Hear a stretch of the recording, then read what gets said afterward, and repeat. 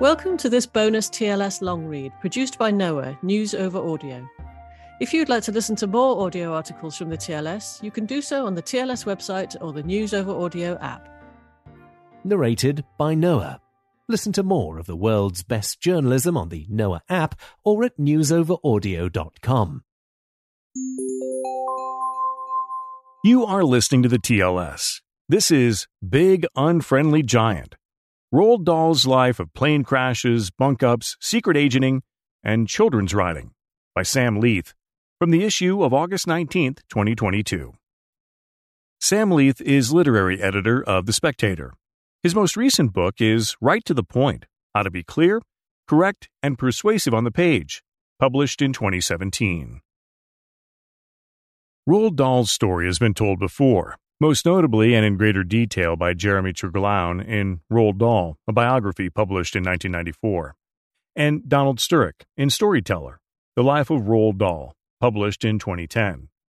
Dahl himself contributed a brace of unreliable memoirs in Boy, Tales of Childhood, published in 1984, and Going Solo, published in 1986.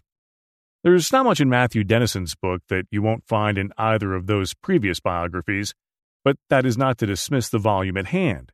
Here, rather, is a crisply done and well-judged survey of the outline of the life. Light on close reading of the fiction, discriminating, if to my mind, sometimes a bit too generous, and in the assessment of the man. Dahl was brusque, controlling, uncompromising, demanded and received attention, and could be charm itself when he wanted to, but arrogant and bullying when he didn't. But a biography that calls its subject by his first name will tend to skew friendly, and there's no harm in that. The contours of Dahl's strange and disaster-strewn life, in which his children's writing career sometimes seems almost to have been an afterthought or an accident. He was well into his fifth decade before he published James and the Giant Peach in 1961, are zippily mapped. There's the death when Dahl was an infant of his older sister Astrid, then of his father Harald, a situation that left him the adored only boy in a family of women. His relationship with his Norwegian-born mother, Sophie Magdalene, was perhaps the most important in his psychological makeup. Apple, he was nicknamed, and they corresponded until she died. Their visits to his grandparents in rural Norway nourished his interior mythology and supplied him with the robust Norwegian grandmother in The Witches, published in 1983. Scattered usefully here are passing mentions of Dahl's formative reading. His mother exposed him to Norse myths and nursery rhymes, which enchanted his world. He suggested that exposure to nursery rhymes weaves a halo of romance around everyday objects, so the viewer sees, if not the skull beneath the skin, the mouse in the grandfather clock. By 9 he had Hilaire Belloc's blackly sadistic cautionary tales, to which his own work as a children's writer contained definite throwbacks, off by heart. He thought Swallows and Amazons too soft, instead favoring imperial adventure stories, G.A. Henty, C.S. Forester, Frederick Marryat, and ghost stories before moving on to Dickens and Shakespeare. As a young man, he read Ernest Hemingway, Graham Keane, Garen Blixen, and Damon Runyon, who came out in the twisty short stories that make up the first part of his broken-backed literary career. But it's the childhood reading that seems to be most important. In his late life, a note on writing books for children, as Dennison puts it, inventoried a child's requirements of fiction. He himself was the child reader he conjured. In Dahl's words, they love being spooked. They love suspense. They love action. They love ghosts. They love the finding of treasure. They love chocolates and toys and money. They love magic. From a cosseted home life in which he seems to have got away with pretty much anything he wanted, one vignette has him swaddling his sister in pillows and shooting at her with an air rifle. The roughness and rigmarole of school came as an unpleasant shock. He loathed the petty rules, the bullying and fagging, and the sadistic beatings, archetypes such as Matilda's Trunchbull leapt from his experience of Repton. Though, as ever, his self-mythologizing cast of mind and reluctance to truck in shades of gray meant his recollections painted the lily. In The Boy, he reported that the future Archbishop of Canterbury, Geoffrey Fisher, who had been headmaster of Repton, had given a savage and unwarranted thrashing to Dahl's best friend. Fisher had left the school by the time of the incident, and the boy in question had been sexually interfering with younger boys.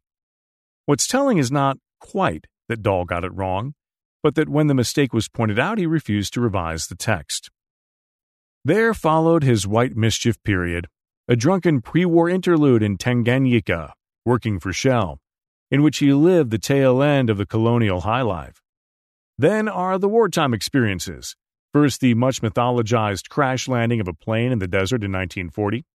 Though Dahl at various points claimed to have been shot down, it seems to have been a straightforward cock-up. He lost his bearings in a plane he was ill-trained to fly, bungled a forced landing, and was especially unlucky when it hit a rock. Another pilot came to his rescue, but that pilot appeared nowhere in Dahl's subsequent accounts of the incident. As Dennison puts it pertly, in one form or another, single-handed endeavor colored by brilliance or even glory was always his picture of himself. He recovered from that, at least enough to be returned to his unit.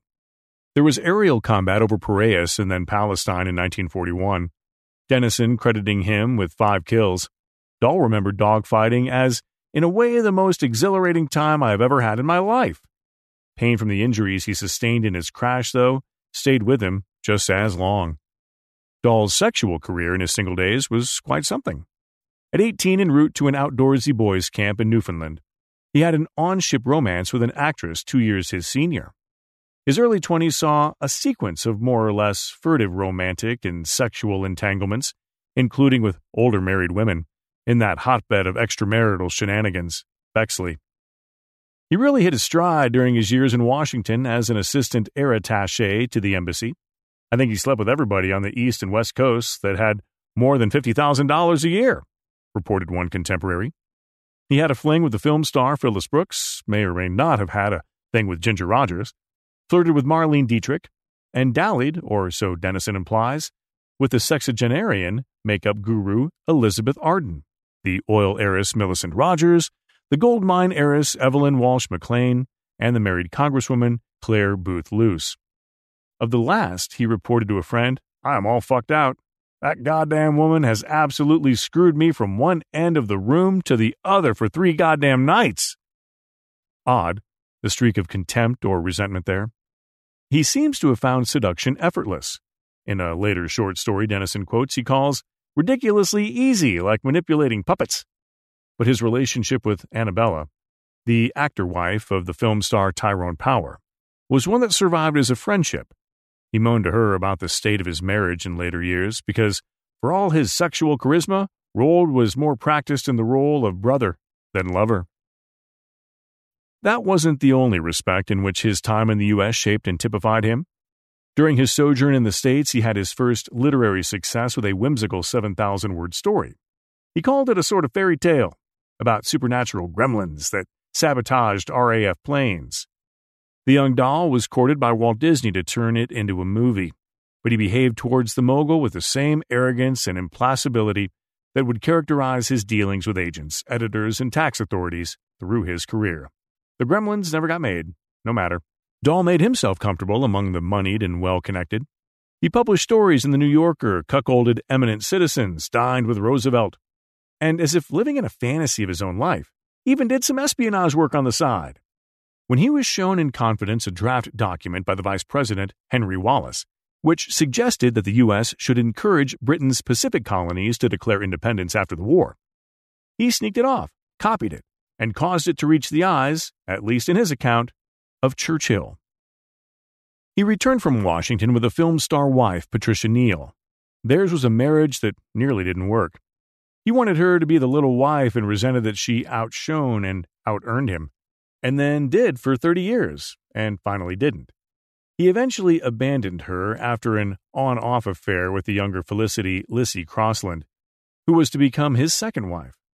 Everything had to revolve around Roald, as it had in his childhood. As Dennison observes, there are no happy and well-balanced, compassionate marriages in this fiction. Although Roald had been brought up with a strong sense of family, his exposure to successful marriage was negligible. That said, any relationship would have struggled in the face of their misfortunes. A traffic accident in 1960 nearly killed their 4-month-old son Theo, and measles claimed their 7-year-old daughter Olivia 2 years later. Neil was crippled by a cerebral aneurysm in 1965, and the Dahl children, especially Tessa, whom Dahl made cruelly complicit in his affair with Crossland, had more than their share of unhappiness. Here was a life of plane crashes, bunk-ups, red carpets, secret agenting, and amateur medical innovations. Dahl caused the Wade-Dahl till valve to be designed so fluid could be drained safely from Theo's injuries. And Neil later credited his martinet-like therapeutic efforts for her recovery from her brain injuries. Few writers, except perhaps Hemingway, whom Dahl admired, incidentally, until he saw him administering hair tonic, have been such men of action. Even his early fad for photography, shared suggestively with Lewis Carroll, and later manias for gardening and picture framing, showed a cast of mind that was above all practical. He declared at Tessa's wedding that action is always better than words. Surprising apothegm for a writer, Dennison notes. And the books aren't just full of invention, they are full of inventions. Think of the ingenuity of the sleeping pill and Raisin Dodge and Danny, the champion of the world, 1975.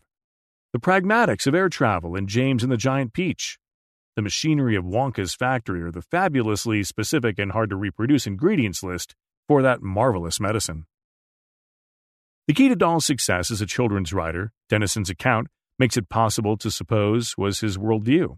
The idea that Dahl's work is virtually amoral, as Humphrey Carpenter put it in Secret Gardens, published in 1985, seems to me to get it quite wrong. Rather, Dahl and his work are animated by a fierce morality, but it's one as black and white, and as capricious and sometimes self-serving as a child's. Whether you be a cane-wielding head teacher or a graceless gum-chewing little girl, if you're a baddie, you are going to get what's coming to you, and the audience will do nothing but rejoice in the cruelty of your punishment. As he put it himself towards the end of his life, I'm afraid I like strong contrasts. I like villains to be terrible and good people to be very good. That made for a strong natural connection with young audiences who, rather than be preached to by improving literature or have their view of the world complicated by literary literature, enjoyed having their worldview affirmed with, I think it's the right phrase, extreme prejudice. Children are vengeful little brutes. It's a view of the world that might have come back to bite him.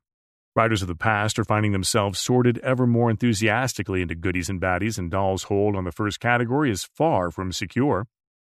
Dennison doesn't make especially heavy weather of Dahl's anti-Semitism. For all his denials, anti-Semitism did shape aspects of Rold's thinking, he concedes at the outset, and later regrets that the shadow of anti-Semitism would generate opprobrium. But the case for the prosecution is dutifully rehearsed. Even a stinker like Hitler didn't just pick on them for no reason, is the phrase that especially stings. Dennison makes the traditional argument for separating the art from the artist. He quotes the critic Catherine Hughes, arraigning Dahl for grandiosity, dishonesty, and spite, and says that they play no part in the writing that constitutes his continuing claim to our attention. There, I wonder. As Matthew Dennison amply shows, Dahl's work was intensely personal.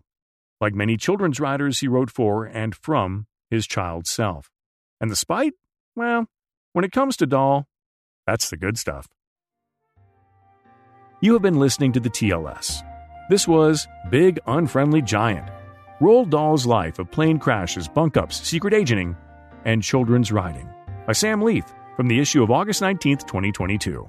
It was read by Sam Scholl for Noah.